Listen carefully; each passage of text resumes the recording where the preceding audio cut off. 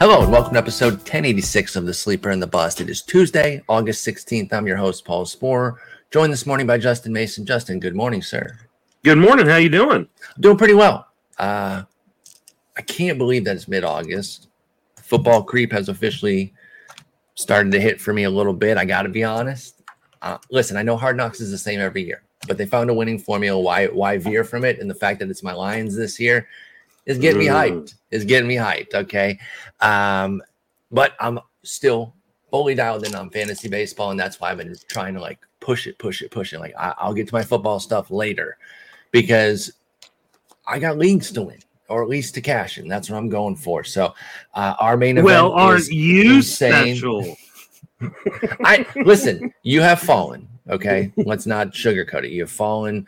You were first back on the week of June 27th through July 3rd. You finished first. You are now 14th. And yet, there are the points there. Yes, I'm not out of it. The points for a cash are still there. Now, you need to figure something. The tough part is, and I can relate to this because I'm also attacking pitching, there's no starters. If you need starters this year in a 15-teamer, like down the stretch, you're in a tough spot. You just really are. And wins and strikeouts are like the two places where a lot of us can gain ground. Yep. So I rolled out a 2-start Bumgarner this week and a 2-start Zach Greinke this week. And that's already started off really, really poorly. I took the shot on Bradish, even with a trip to Toronto. He gets Boston at home. At home is what sold that. If it was at Toronto, at Boston, I wouldn't have done it. But I knew Toronto was going to be tough. But I need potential wins, and I thought maybe he could spike when he did not, and then whatever case he can give me. So I went pretty ham on that too. So I feel you there. But we got some leagues. We got some leagues to win. We're going to talk about some interesting things today. We got a little bit of news and notes. Then I found this thing on Twitter called Ballpark Pal, just as BALLPARKPAL, and they did a list on guys that have missed the most homers this year.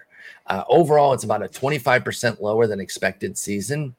And they did an estimated list of the guys who have lost the most. And it's some pretty interesting names. And I'm curious some of your thoughts on it. And obviously, this is something we've been talking about more nebulously with guys that you've been identifying as middling power guys that are taking a big hit. A couple guys like that have shown up on this list, but it is very interesting. We'll get into that. And then speaking of starters that we're looking for, we'll talk about some available starters of note, more so in 12s, but and lower, but they do have some 15-team availability, and we'll get into those. But let's start with the news. These first two kind of go together. Dustin May is going to return on Saturday, and Walker Buehler is done for the year. So call him all in order because he's done. He has the elbow surgery. It's over. Dustin May back on Saturday. What do you expect out of Dustin May? I know we worry about the Dodgers managing him very tightly. At the same time, he's making regular starts in the minors, and they don't have the standard depth that they usually do. Do you think May comes back as a 5-inning guy consistently? He's made 5 in his last 2 starts. Yeah, I tend to not believe he will. I mean, the Dodgers have a pretty insurmountable lead in the division. And I know that they want, and I mean, they still have like a 5-game or 5+ game lead over like the number 2 spot in the National League, which everybody wants that number 1 spot because you don't have to play the first round game, right? Yeah. And so I know that they want to make sure they've got that clinched up, but I think they're going to have that clinched up either way. So why push it with him? I think people are going to go crazy and fab on him this weekend. I won't. I'll put some gigs in for sure. Yeah, I mean, that's fair. I think most of us are in some pretty dire straits in terms of money left. But I mean, Dustin May was not a big strikeout guy to begin with. Remember, he was always the guy. Everybody's like, "Oh, look at the gifts! Look at the gifts!" And then you looked at the strikeout rate and you're like, "What?" It was turning last year though, and it was only 23 innings, but it seemed like the breakout might finally be happening for Dustin May's strikeouts because we'd seen a big spike. The swing and miss was finally there with a 14% swinging strike rate. That was up from 8% the 2 years before. They had a 38% K rate. Things were looking better, but he got cut down by that TJ. So we don't really know if that was a hot little blip or something to really dive into with Dustin May. I hear you with regards to understanding that they might not push because they don't really have to. Again, I did mention he got 5 in each of his last 2 outings, 68 and 70 pitches respectively, both against the Round Rock Express. He had 18 Ks in those 10 innings as well. That's really going to get people excited about Dustin May. I wonder if we see some sort of piggyback situation. Now, I don't know if it, because I think he'll relieve for them in the bullpen in the playoffs. God, I'm all over the place with my words this morning. Because I think Dustin May will relieve in the playoffs. He could be the second guy in a piggyback situation, which would at least put him in a big win spot. I don't know if that's going to happen. He is starting official start on Saturday, but I wonder how things will work out if once Kershaw gets back and as they kind of downshift in September. I don't know.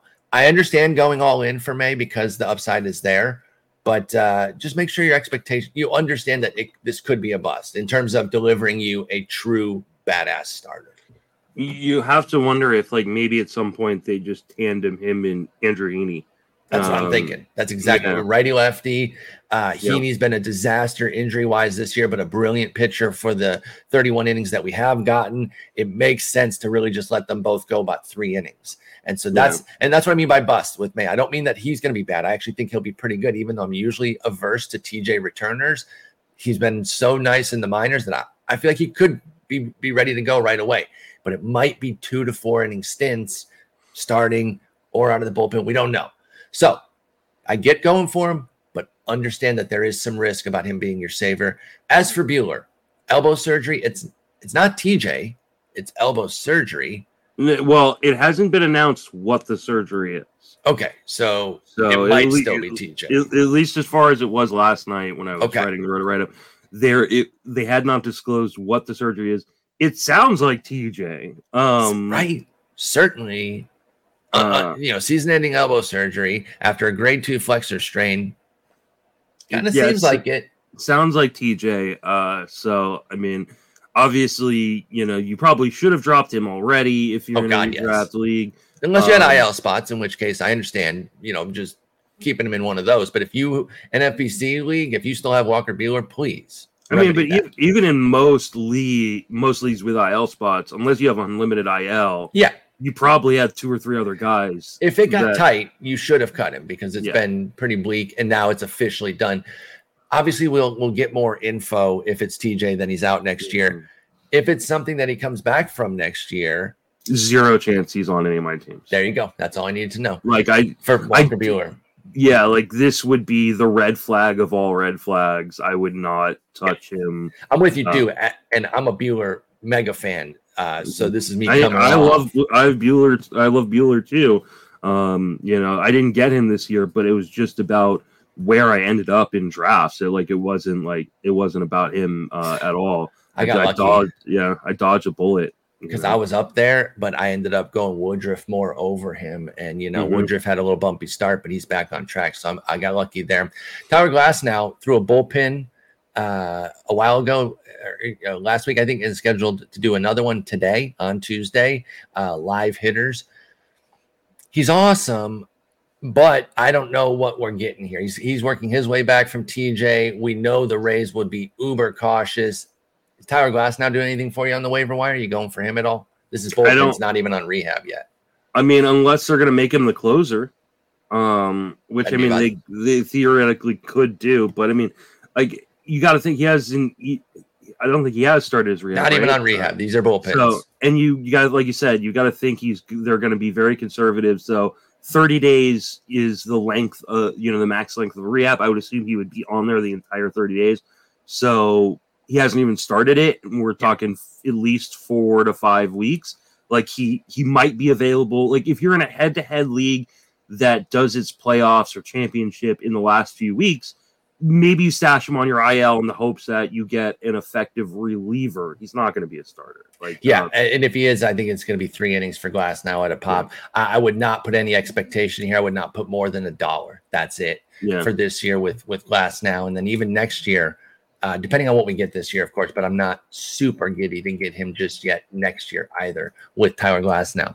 All right, so that's the news. Let's get into this expected home run list. Now, again, this is a Twitter called Ballpark Pal, and they highlight what they mean by expected. These outcomes are based on exit velo, launch angle, direction, weather, and stadium from a blended data set of fly balls from 2016 to 2021. And I'll put a link in the show notes. You can get more details on it. Again, Ballpark Pal on Twitter. So they put some of the top guys who've lost the most homers this year. The funniest thing is the number one guy is Aaron Judge. He has 46. He should have 60 based on how well he's hit the ball. Is so infuriating because you would love to see a guy like Aaron Judge break the single season. It'd be awesome. I would love it. And it's not going to happen. But if he had 60 at this point of the season, it probably would happen. Yeah, I agree. There'd be a good shot. And so he's being impacted by the squish ball and probably some bad luck on a few others there. But 14 homers in the tank there that he has not gotten. The number 2 name is one that really surprised me. We've talked a lot about him on this show over the years. It started with you. You know, the meme was always, you hate Dansby Swanson so much. It was always price-based. You've even come around on the fact that, hey, he's good now. So I was drafting him this year. Like, you're fine drafting him. So that meme has come full circle here. He's on a 16-15 season right now. 16 homers, 15 steals, 294 average, 74 runs, 64 ribs. Dansby Swanson at the deepest position in the league has been amazing.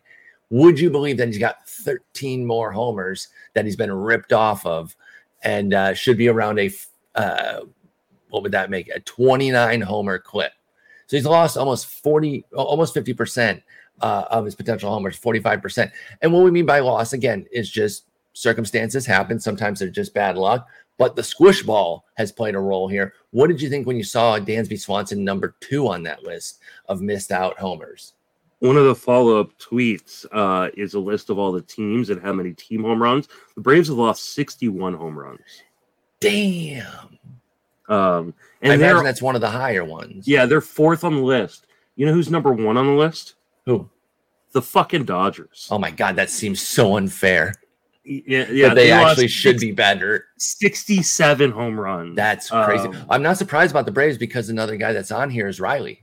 Yeah, Austin Riley should have 40 bombs based on this metric here. He has 30 and an expected 10 that he's lost to these circumstances here. So let me ask you just broadly first. What do you do with a list like this when you look at it? Does it give you anything? Do you think, hey, if things go back next year where they put more of a neutral or even a positive ball, would any of these guys become draft targets? We're going to get into some more of the names, but when you see something like this, is it just for fun or do you have any stock that you put into it that is actionable? I don't know that you want to put too much stock into it, but I definitely would add a little check mark next to guys that aren't ready superstars, right? So, you look at the names on this list and, Aaron Judge, superstar. Even Dansby Swanson, superstar. I think for next year he will be, so because there's not going to be a cheap price. So yeah, exactly. I think we can put him there. It's the guys you look at Marcell Ozuna. Marcell Ozuna's been super disappointing, and we expected a lot more power. And the guy ahead of him counts too. I think Eugenio. Yeah, but he's having a really, really good year in spite of that, isn't he? He is. Remember, when they both moved, when Suarez and Winker moved, I think we even talked about it on the show, I was less concerned about Suarez because he's got anywhere power. I was pretty terrified of Winker and basically took him off my draft list. Suarez having a nice little season, 19 homers, 117 OPS plus. But Justin, he should have 11 more homers. He'd be at 29. That would be such a different painting of his season for Suarez. Especially with a bad batting average. 29 batting average isn't doing you any favors. He would definitely get a boost. But Ozuna, even a guy like Garrett Cooper, who's a guy who I haven't really liked in the past, I know you have, he'd be worth a dart throw. Yeah, 9 homers for him, 57% difference. He would more than double his total if he'd gotten some of these expected homers. Now, some of that for Cooper is probably his park too. Miami suppresses pop, so some of that is just hey, unless you move out of there, that's not going to change. But again, there's all the other factors too with the ball. being the major one of that grouping. And then there's also, do you put it's crazy to say this, but do you put Yelich on that list now at this point? Based on how he's been? Yeah, because I mean he's a guy who's clearly played better than I think the numbers have shown this year. I think he's had a really nice bounce back season. I've got him in Tout Wars, and he's been actually really huge for my team because it's on base percentage league, and he's got such a nice OBP, and he's getting some of the. He's never going to be the star that he once was, but he has 16 steals, 8 homers, and the expected here is another 10. Another guy who gets more than double. If he was 18-16 with a 356 on base percentage, you're looking at crazy. Yeah, we'd be like, hey, he's not a star and a superstar again, but he's still a star. Like, and I do think he's going to get probably underdrafted coming into next year because of that. So yeah, I mean, he's definitely a guy that, hey, this is going to be. I'm really glad you found this. This is a super cool list. I agree. I got to be honest. I just recently found this Twitter, and I swear I just followed them during this podcast. Like every day since I followed them, they've had something else that I've been like, hey, this is great. So I was like, hey, I got to bring some of this on the show today. Again, at Ballpark Pal, they put out a lot of cool stuff, and this expected homer list is great. Now, based on your expected prices, we don't have any prices yet. We're going to get some prices soon. Rob DiPietro is putting together a 6th round. I've got prices. Oh, you already did a draft? I'm in my 3-sport draft. Oh, that's right. That's right. So you do have some ideas. Now, based on this list here and the prices that you're aware of, who are you most likely to attack next year, hoping that maybe you can get some more power if they de-squishify the ball a little bit? I'm definitely going to avoid Aaron Judge. I just think this is going to be such He'll be a top 5 pick, top 3 pick. And it'll be in a new park more than likely. It doesn't seem like he's ending up back in New York. In spite of the fact that he stayed healthy all year, like the injury history still scares the crap out of me. Agreed. And I just don't think he's a guy whose body's going to age well. If my Giants sign him to a 10-year contract, I'm going to lose my mind. It's a full fade for me too, and it's just about not paying the premium on him. Yeah. Right? We should have bought him this year, and I pivoted late, and I was like, man, Judge is going too late, but I didn't act on it. And I'm not saying that to get credit. I lost. I did not get Judge. When he was going in like the 3rd, 4th, I was like, man, maybe that's too late for him. Even though I'm a little bit nervous about his health profile. His power's there, 46-12 with 100 ribbies, 300 average. He's nuts, dude. But he's gonna be a top 3 pick next year. So not him. So then who are you looking at as somebody that you would actually want to buy? Is it I think Yelich and Ozuna, Austin Riley. Like, I know he's going to be really expensive, but third base is still a pit. Yes. And I'm learning, I don't have a third baseman in this draft, and we're about 150 picks into baseball. Right. And I'm looking at things and going, oh no, this is not going to end well. Because even the Jose Mirandas of the world are gone. There is nothing left at third base. I'm legitimately going to have an absolute scrub and hope to try to trade from a different sport for it later. But let me eat a fat L on Riley, by the way. He was my fade.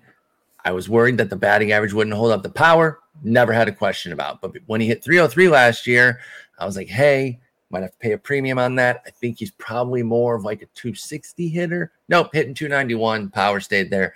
Take a fat L on Austin Riley. Should have never quit him. I tell the Folly story all the time. That's my own fault. I should have never, ever come close to quitting him. We've talked about him a lot during this year, and you were a full fade. I was pretty much a fade too. I wasn't drafting him, but you weren't even ranking Max Muncy pretty much. And that's paid off. He is having a late surge to where he's up over average right now at a 103 WRC plus. But unless you're in an OBP league, he's still a big negative in fantasy. He's hitting 188, 14 homers, 2 steals. He's on this list with 9 expected more homers, putting him up to 22. Are you seeing anything in this latest stretch that encourages you on some health with Muncy? Will you buy back in? What do you need to see to return to Muncy, a guy that we've been mega fans of, but the elbow scared us both to death this year? Things are somewhat encouraging, but they're not great or anything. There's nothing He's been better. He's on a heater for what this season is, but we're still talking. We're pretty still good talking, since the break. Yeah, we're still talking about guys hitting 267 since the break. So like his heater is like what he should have been, right? Exactly. His heater is baseline basically. And it's come with 5 home runs. So we're talking about 5 home runs and 86 plate appearances. Like that's fine. Like hey, that's a 40 homer pace. That's pretty good. Yeah, I mean, yeah, if he could keep it up the whole year. If he kept it up. Now, do you think the elbow is getting better, or is it just a heater? Like, are you seeing anything, even though it is a small run of 86 plate appearances, that suggests that Muncy might be feeling better, or do you just think he's caught a heater? No, things seem to be getting better, which is surprising. Like you look at his max exit velocity, it's about 110. You look at it, barrel percentage about 21%, which is amazing. Oh, that's a massive jump. Yeah, hard hit rate is 54% right now. Like that's up like 10, 12 points from the season mark. This is since the break. So like we're just talking about like the last 3 weeks or so. This is Muncy we're talking about, by the way. Continue. Yeah, so I mean, I think maybe he is getting better. Maybe things are kind of turning around for him, and maybe he will end up being a decent bargain. I think the problem will be everybody will be saying, "Oh, he's a bounce back. He's about," and so I don't know that the price is going to be as cheap maybe as we would like. Fair point, especially if he has like a good playoff. Yeah, and because he plays on the Dodgers, like in spite of the fact that he's had a really bad season, like he still has 49 runs scored and 44 RBIs. Like he's still going to end the year with like a bad year hitting close to 20 home runs and an 80-80 type line. Like the batting average will suck, but like people are going to be like, well, you had a 217 BABIP and and the elbow's looking better. Yeah, no, you're and go back to your third base point. He also qualifies there and has multiple positional eligibility. So I think you're right that while Muncy will be cheaper, it might not be bargain basement because of the upside of him and the team context that he's on. He's going to go in the same spot as Anthony Rendon went this year. And he's going to be probably overpriced, which is unfortunate, I think. It may not be overpriced. Maybe. You're not going to get the discount that we should have gotten, considering he's hitting 188 right now. I agree with that on Muncy for sure. A little bit of news. I don't want to say breaking news because it's not like crazy, but I want to add it to the rundown real quick, going back to some of these injuries that we're talking about. Mike Soroka starting a rehab and will start on Tuesday night.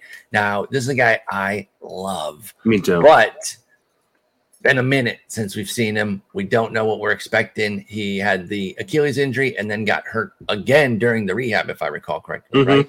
Yeah. So what are we looking at here? Is this somebody you'd pick up? I will say this. I'll pick him up over Glass now, but that's not saying much because I'm not getting Glass now anywhere. Yeah. Would you go out and try to get Soroka as a stash? I don't think so, just because I think the Braves will be really, really careful with him considering what he's been through injury-wise. They've already got 6, by the way. Yeah.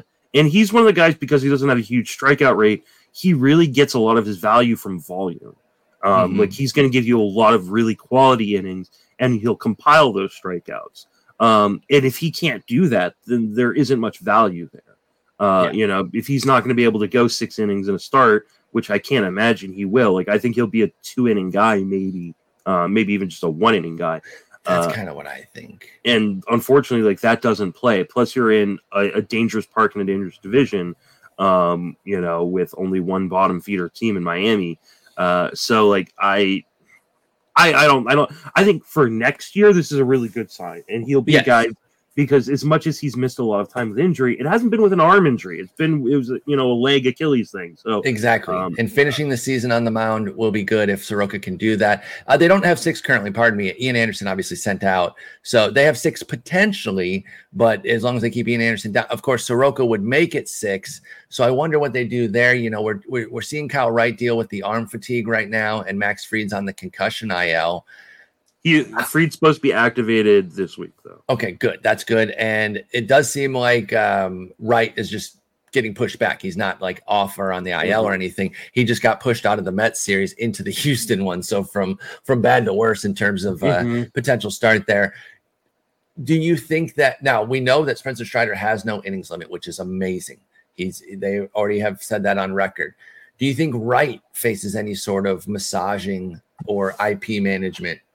I mean, I think you're seeing a little bit of that right now, but for the most part, no, because he pitched so many innings in the minor leagues last year. Like, I think you're dead on with that. So I'm not too worried. I think he's fine. As long as he gets through this arm fatigue, I think Wright's fine too. So there's just not going to be that much room for Soroka. I agree with you. I think he's a 2 to 3 inning type guy for the most part, but I did want to bring him up just in case.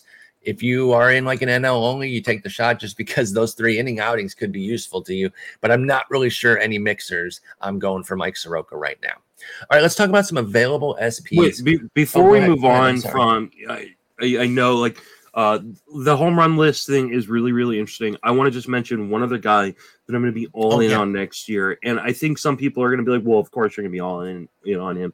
But I think he's going to get downgraded because of the lack of power this year. And that's JT Realmuto. JT Realmuto being on this list is absolutely huge. And we've seen some other catchers that are going to come up and jump up on rankings next year. And like in this draft, I mean, JT Realmuto was not the first or second catcher off the board, which was really surprising me. But we're talking about a guy with 15 home runs, hitting 260. And if for some reason, like he got these home runs back, we're talking about a guy who could potentially, let's see, they had him. He's got 13 home runs. They're saying 22. He's got 15 stolen bases. A 22-15 season at this point with 262 batting average from the catcher position is legitimately like a top 2-round pick. And while I'm not a huge fan of spending that kind of capital on a catcher, I don't think he's going to cost that much. And so, yeah, Realmuto is a guy he's the number 1 catcher this year. Why did he not go first? Will Smith went first? No, I think someone else went first. I'd have to go double check. But Contreras, Kirk, Varsho. Now, remember, this is a 3-sport league, and so not everybody's as strong in baseball as they would be in other sports. One of the reasons I kind of like it in terms of looking at how the how maybe the average player might approach things. Mm-hmm. I think Kirk was the first one off the board. I can get behind Smith at 1, but Realmuto has to be 2. I mean, yes, he's going to be 32, but 15 stolen bases with a good batting average and a great lineup and a great park. I don't know how you can't be number 1. It's a 1-catcher league, so it's the only reason I didn't pull the trigger that early. But Smith's 4 years younger. I can get Smith even with the speed, but that's it. I wouldn't do it. I would put Realmuto first. I'm agreeing with you, but I'm saying I can at least understand. But Kirk over him? You're tripping. You're tripping. Good call out there. Realmuto, if he comes with that kind of discount and, if he has a big surge here, he'll evaporate that discount. But if he just kind of keeps going along, I mean, he is the number 1 catcher already. So it's not like he's hidden. But I agree with you that at 32, people might start to down him a little bit. I honestly believe he probably should be a 2nd-round pick next year. So, like, it's I don't think you're wrong. If he's not going, if he's going in that 4th round like he was this year, I'm not a big fan of early catchers, like I said, but I pulled the trigger on Realmuto a few times, and I'm really glad I did. Yeah, I mean that's paying nice right there with JT Realmuto. Good call out there to end the home run list discussion. Now let's move on to some potential available SPs of note. Sorry, 15 teamers, you're not getting as much here. This is really 12s and below that these guys are going to have wide availability, but they are some guys that I think could be potential game changers for people down the stretch. We've talked multiple times about how difficult streaming is this year and finding guys on the wire. So hopefully we got some names here for you. And it happens to be a bunch of team groupings. I was kind of writing the list and I was like, well, they're on the same team, put them together. Well, these guys are all on the same team. So we got 4 teams covered. We got a couple rising Red Sox. Have you been paying attention to what Cutter Crawford's been doing as a starter? I do, because I've got him on a couple leagues. He's been nice, man.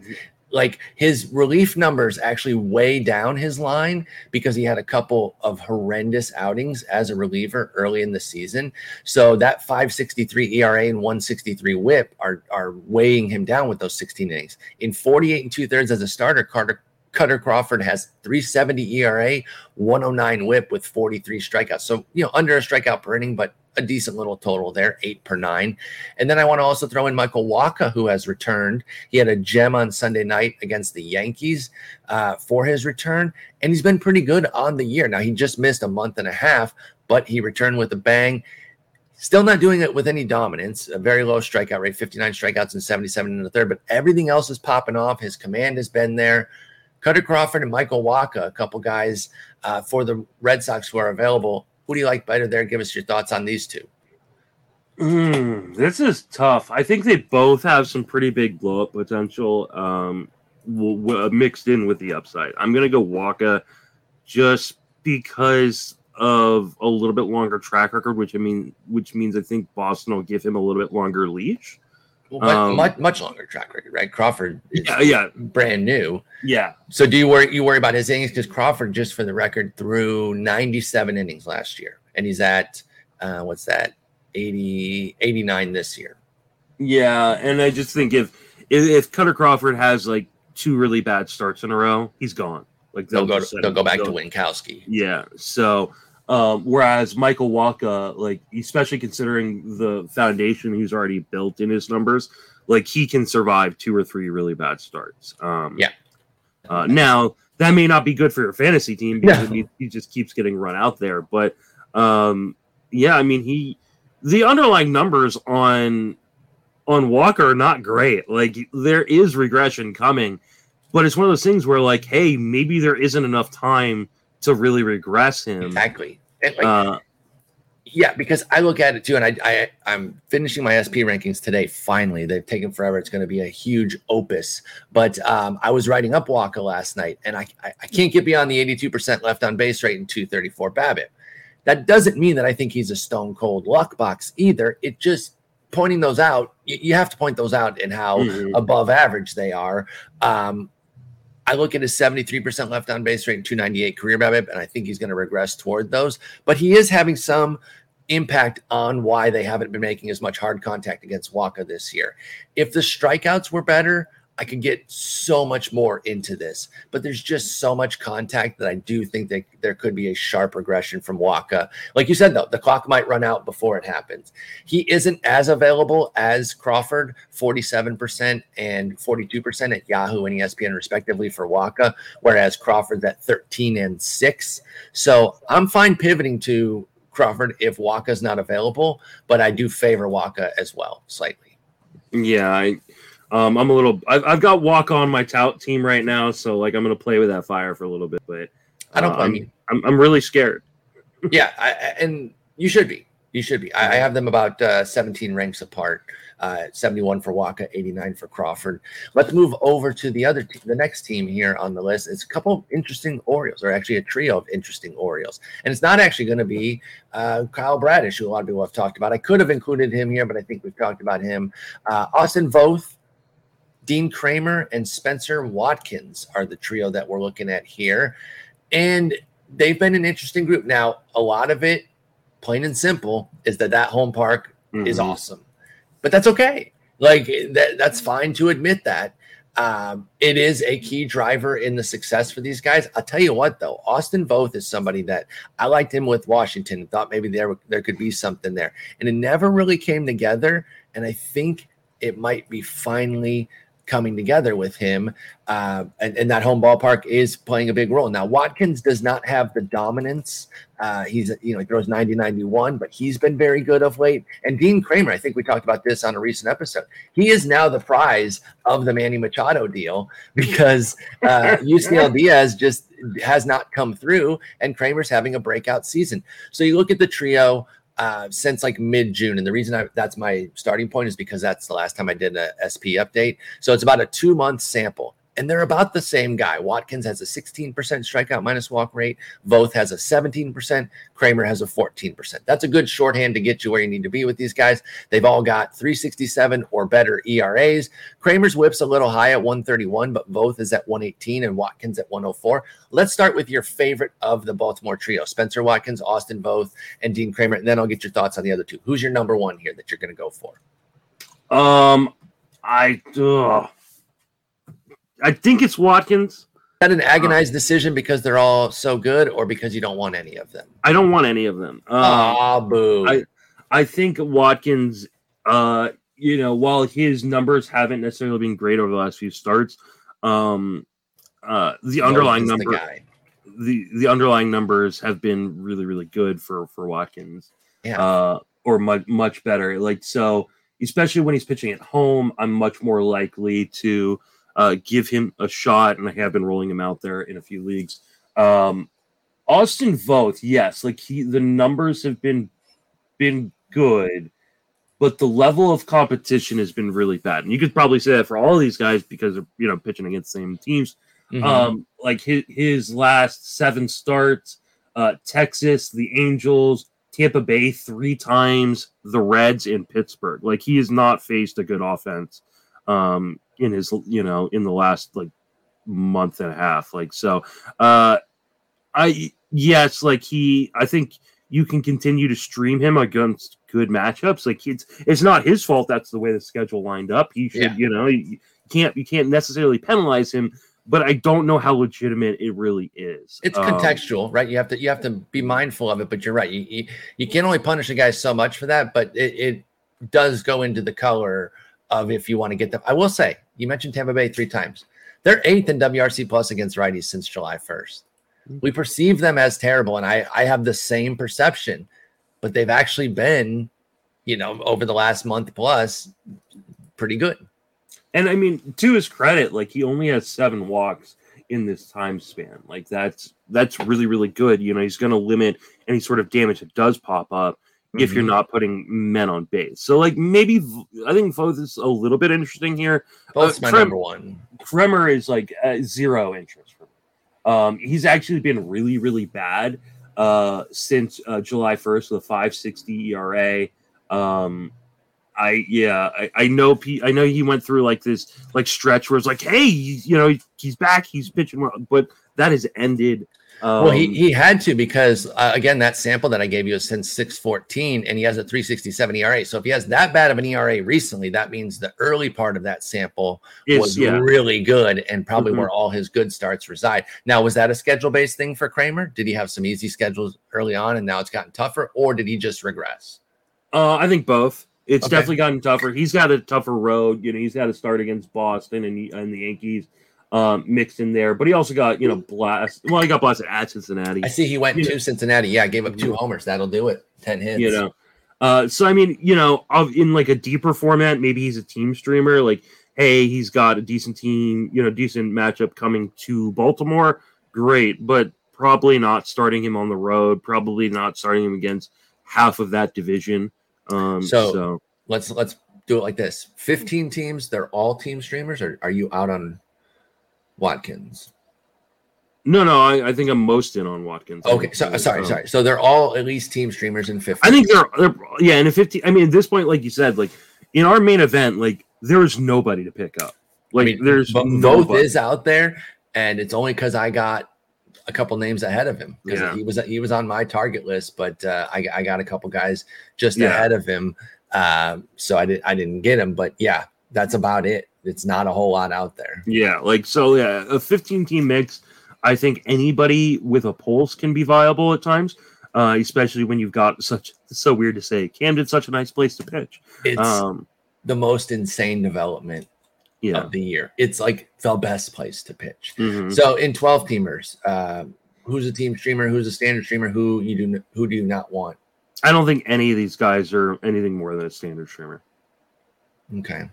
I think if you see it, I think if you see some good matchups coming up, you go, okay, I'm going to hold them for the next 2 weeks. But yeah, especially at this point in the season, in which like there's so little time, like you're the definition of what is a team streamer becomes a lot more varied in your shallower formats. Like, you should be keeping your top 40 starters, and then the rest should be team streamers. I agree, and I would do the legwork on the schedule. Schedules change, but try to map out what you can, at least get a general idea. At least 2 weeks ahead, exactly. And with the Baltimore guys, all three obviously on the same team, you can see like, okay, what happens if they get bumped off schedule? Does it go from a Detroit start to a Houston start, or does it go from a Detroit start to a Cleveland start? And Cleveland's way better than Detroit, but they're not terrifying the way a Houston would be. And I bring that up specifically because they have a run where they face Houston and Cleveland, but then it's mixed in with, I said Detroit, but like Oakland's right there. So you would want to see like, who gets that. Okay, so that's fair with the Orioles. Let's move on to our next club here. The Royals. The Royals on the rise. Now, there's a little split here. The first guy I think is well above this group, and that's Brady Singer. And he's on just another level right now. And then Lynch and Chris Bubic are more in the range of the other guys that we've talked about. So let's start with Singer, who is not as widely available and has been absolutely awesome. I feel like I don't know that it's the full breakout, but I feel like this is kind of the breakout of Brady Singer here that's going to lead to a lot of hype for next year. 57% of Yahoo, 38 at ESPN. I think those numbers are both way too low. What do you think of Brady Singer and what he's been doing lately? Brady Singer is an iceberg. We're seeing the tip of the monster right now. And if he has a small change, and by small change, starts throwing the change up more. He already did, but even more. I agree with you. It's like 7% right now. Yeah. If he can get that to 12, 13%, he could be a potential SP2 in fantasy. Totally agree. And I mean, I wrote him up. I wrote him up after his start the other day, and here's the thing: in our leagues, in the leagues, on NFBC, he's not available. Absolutely, he's 36% rostered, or at least he was after that start on ESPN. Yeah, and 57 at Yahoo, which is still widely available. I can get Singer everywhere right now. Absolutely. Like he is going to be one of my top draft targets next year. Same. I'm going to be pushing that ADP up, so I apologize. Wide awake sleeper, baby. Yeah, he is a legit dude. Pitches in a great ballpark in a really great division to pitch in. I think he's legit a potential ace.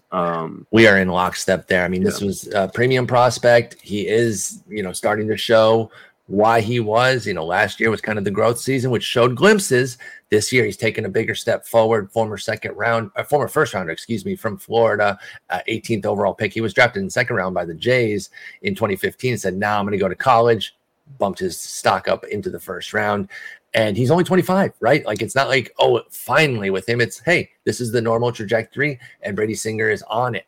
Now, the other two guys, like I said, you look at the trio since June 14th when I did my last update, and they all have good ERAs, but the other two guys, Lynch and Bubic, have horrendous whips in that period. 143 for Lynch, 146 for Bubic. Now, they have improved since then, but using that full 2-month sample there, those were running pretty high. Now, over the last month, it's at a 123 for Bubic and a 135 for Lynch. So still pretty high for Lynch, mostly due to a 322 BABIP, a lot of hits going through. But both these guys, both these lefties, Bubic and Lynch, have found some viability too.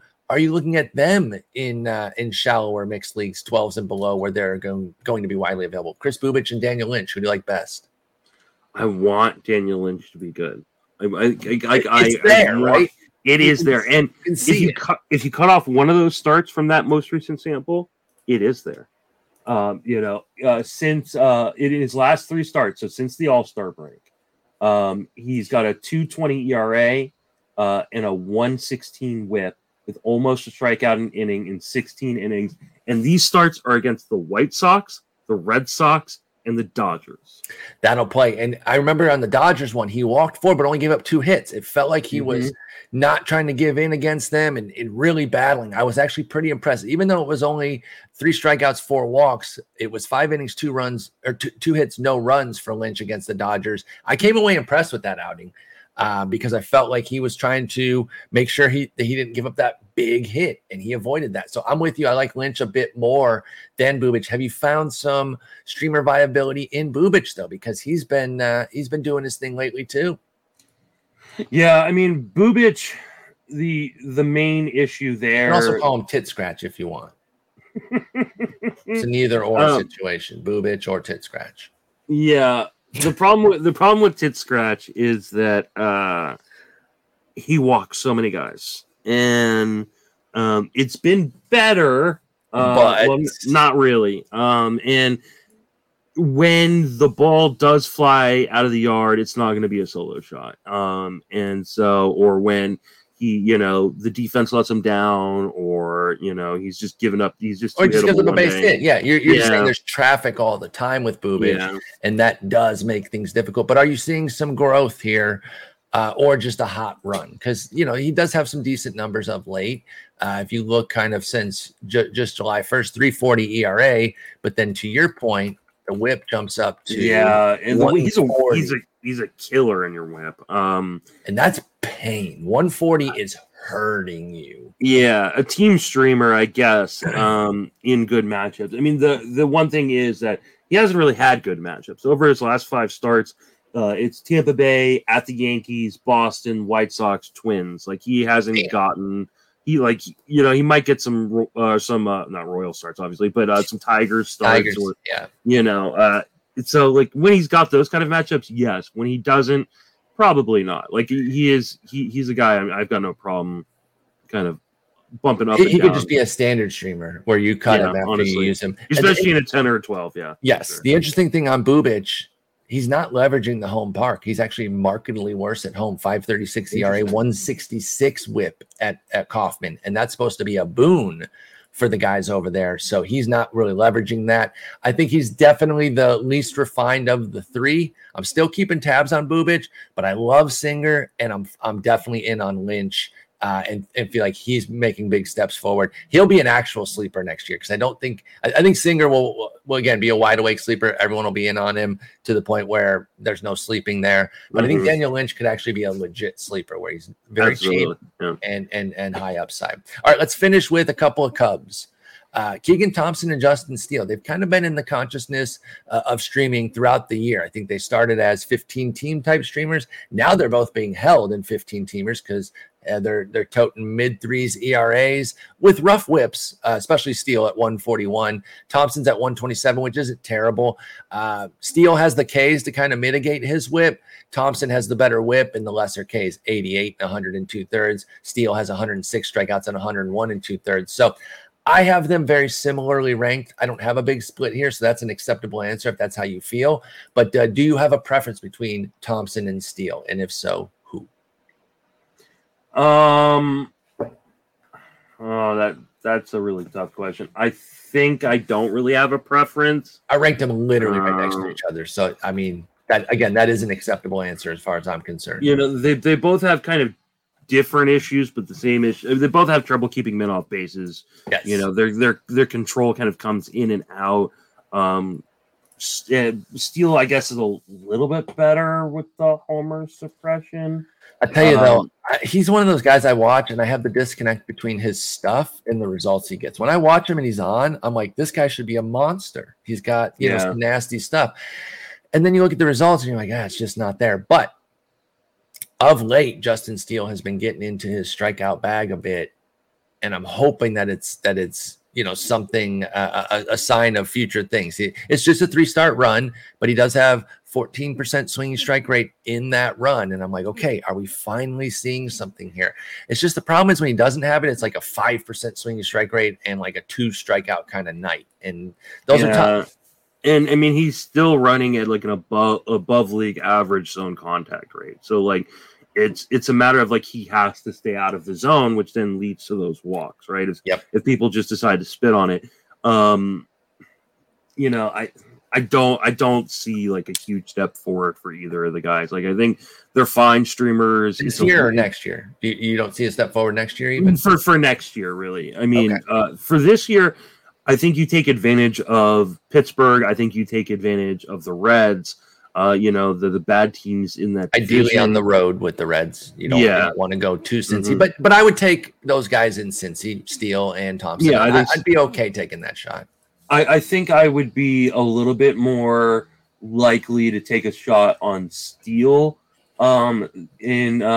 in the road starts as opposed, or like in Cincinnati, just because I think he does a pretty good job at home run suppression. Mm-hmm. So like if there is a guy that I think is gonna take a step, I think it is Steele, but he's got to figure out a way to more regularly miss bats.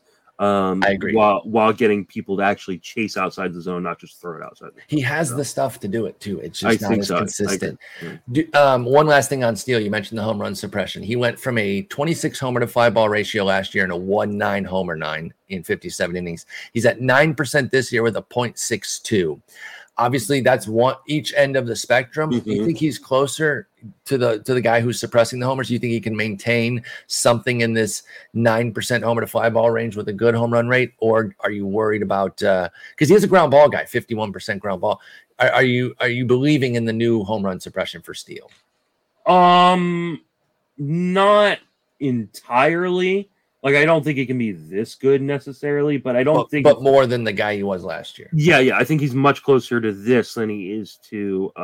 does a good job of keeping the ball down. So, like, I don't think he's going to, like, revert back to the guy that was giving up almost 2 homers per 9 last year. That's what I think, too. I think he probably is around 1 homer per 9.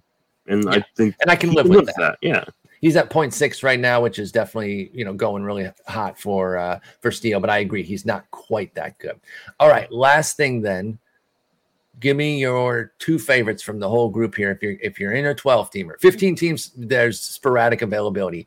Give me your 2 favorites that aren't Singer because he's such a cut above. I was about to say that because he's too far above. Singer's 1, and it's not even close. Yeah, he has our easy number 1. I included him because there were 3 Royals there, but the rest are all kind of in the same grouping. Who are your 2 favorites in a 12 teamer that you would go out and try to get right now? I know you don't know the schedules by heart, so just go off of skills right now. I'm gonna go Daniel Lynch. Okay, is 1 and Michael Wacha is 2. I think that's where my rankings are as well. So I'm going to stay intellectually honest and say, yep, those are, 69 for Lynch, which is pretty nice, and 71 for Wacha. I got Tid Scratch at 73, and then everyone else is in the 80s or lower. Voth is next at 81. So I'm with you there. All right, Justin, we talked some hitters, we talked some pitchers. We've got a full mix in. What do you got coming up the rest of this week? How's the teeth? Feeling all right? Teeth are feeling okay. I'm really looking forward to getting the stitches out so I can actually start wearing my replacement.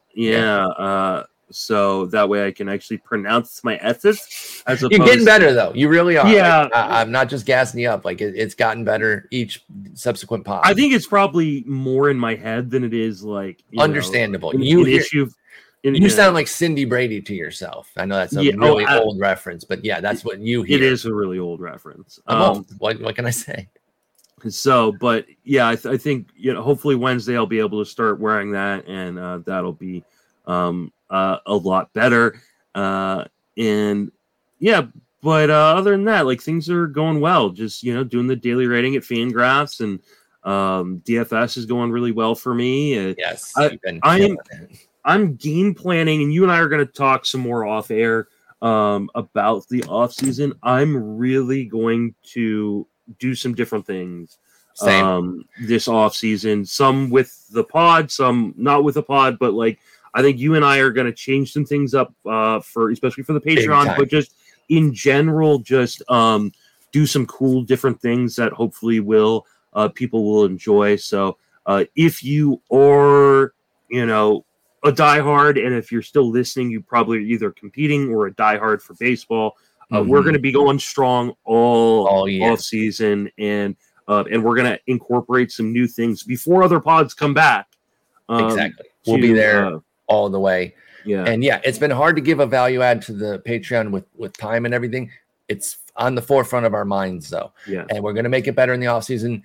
And that's going to be where you're going to get the biggest edge, and then we're going to have kind of mapped out thing in season, so you know what to expect, right? Because we did not make the grade on that this year. We appreciate everyone's support. It's going to have a value add, and it's not just going to be Patreon stuff. It's not just like, hey, give us money. Our off-season plan at Fangraphs is going to be tighter and better. And I know we talked about you doing a chat. It's probably too late for you to get on chats next year or off-season and next year. You got to get if you have the time available, because people have been asking for you. So we'll get all that. Just want everyone to know that, hopefully you've enjoyed the pod and the content, but there's more coming, and we're going to make that Patreon a lot better, a lot more useful. And I'm actually, I'm excited for the off season in that it's a great time to put out great content. I'm not excited for it in that there'll be no baseball. So it's that push pull where I'm like, yes, it's going to be great to execute, but I will miss baseball. First pitch Arizona. I know Jason and I kind of briefly talked about it on Sunday. And we did last time too, but every episode we got to let people know. And we're going to have Ray Murphy on the pod on Sunday this week. Okay. But they released the World Series schedule, and Game 5 would be scheduled for that Wednesday before, which is the day I'm going to be flying in. I might have to go early then. Yeah. For those who weren't there last year, it was earlier, and so the first round of the playoffs, and we had some awesome watch parties. It was great for the playoffs. So remember when somebody was saying Cody Bellinger's dog shit? Yeah, I remember that. That was that got heated. It was me. I don't know who it was. Oh, it was me. It was me talking to Nick. Yeah, I remember. I know you do. I know you do. So yeah, it's we do a live pod from there. And I'm actually planning on maybe doing a few live pods while I'm there. Just you may not all be Sleep on the Bus, maybe TGFBI, maybe FWFB, maybe a new venture that I'm thinking about starting as well. So yeah, so there's gonna be a lot of fun stuff this off season. So don't go anywhere. Don't go anywhere. Make sure you're following us on Twitter at Justin Mason FWFB @Spore. And we're gonna do a lot of fun stuff. If you're a baseball fan, we got you all year. And yeah, that's great. All right, Justin, talk to you later in the week. Peace. Take it easy.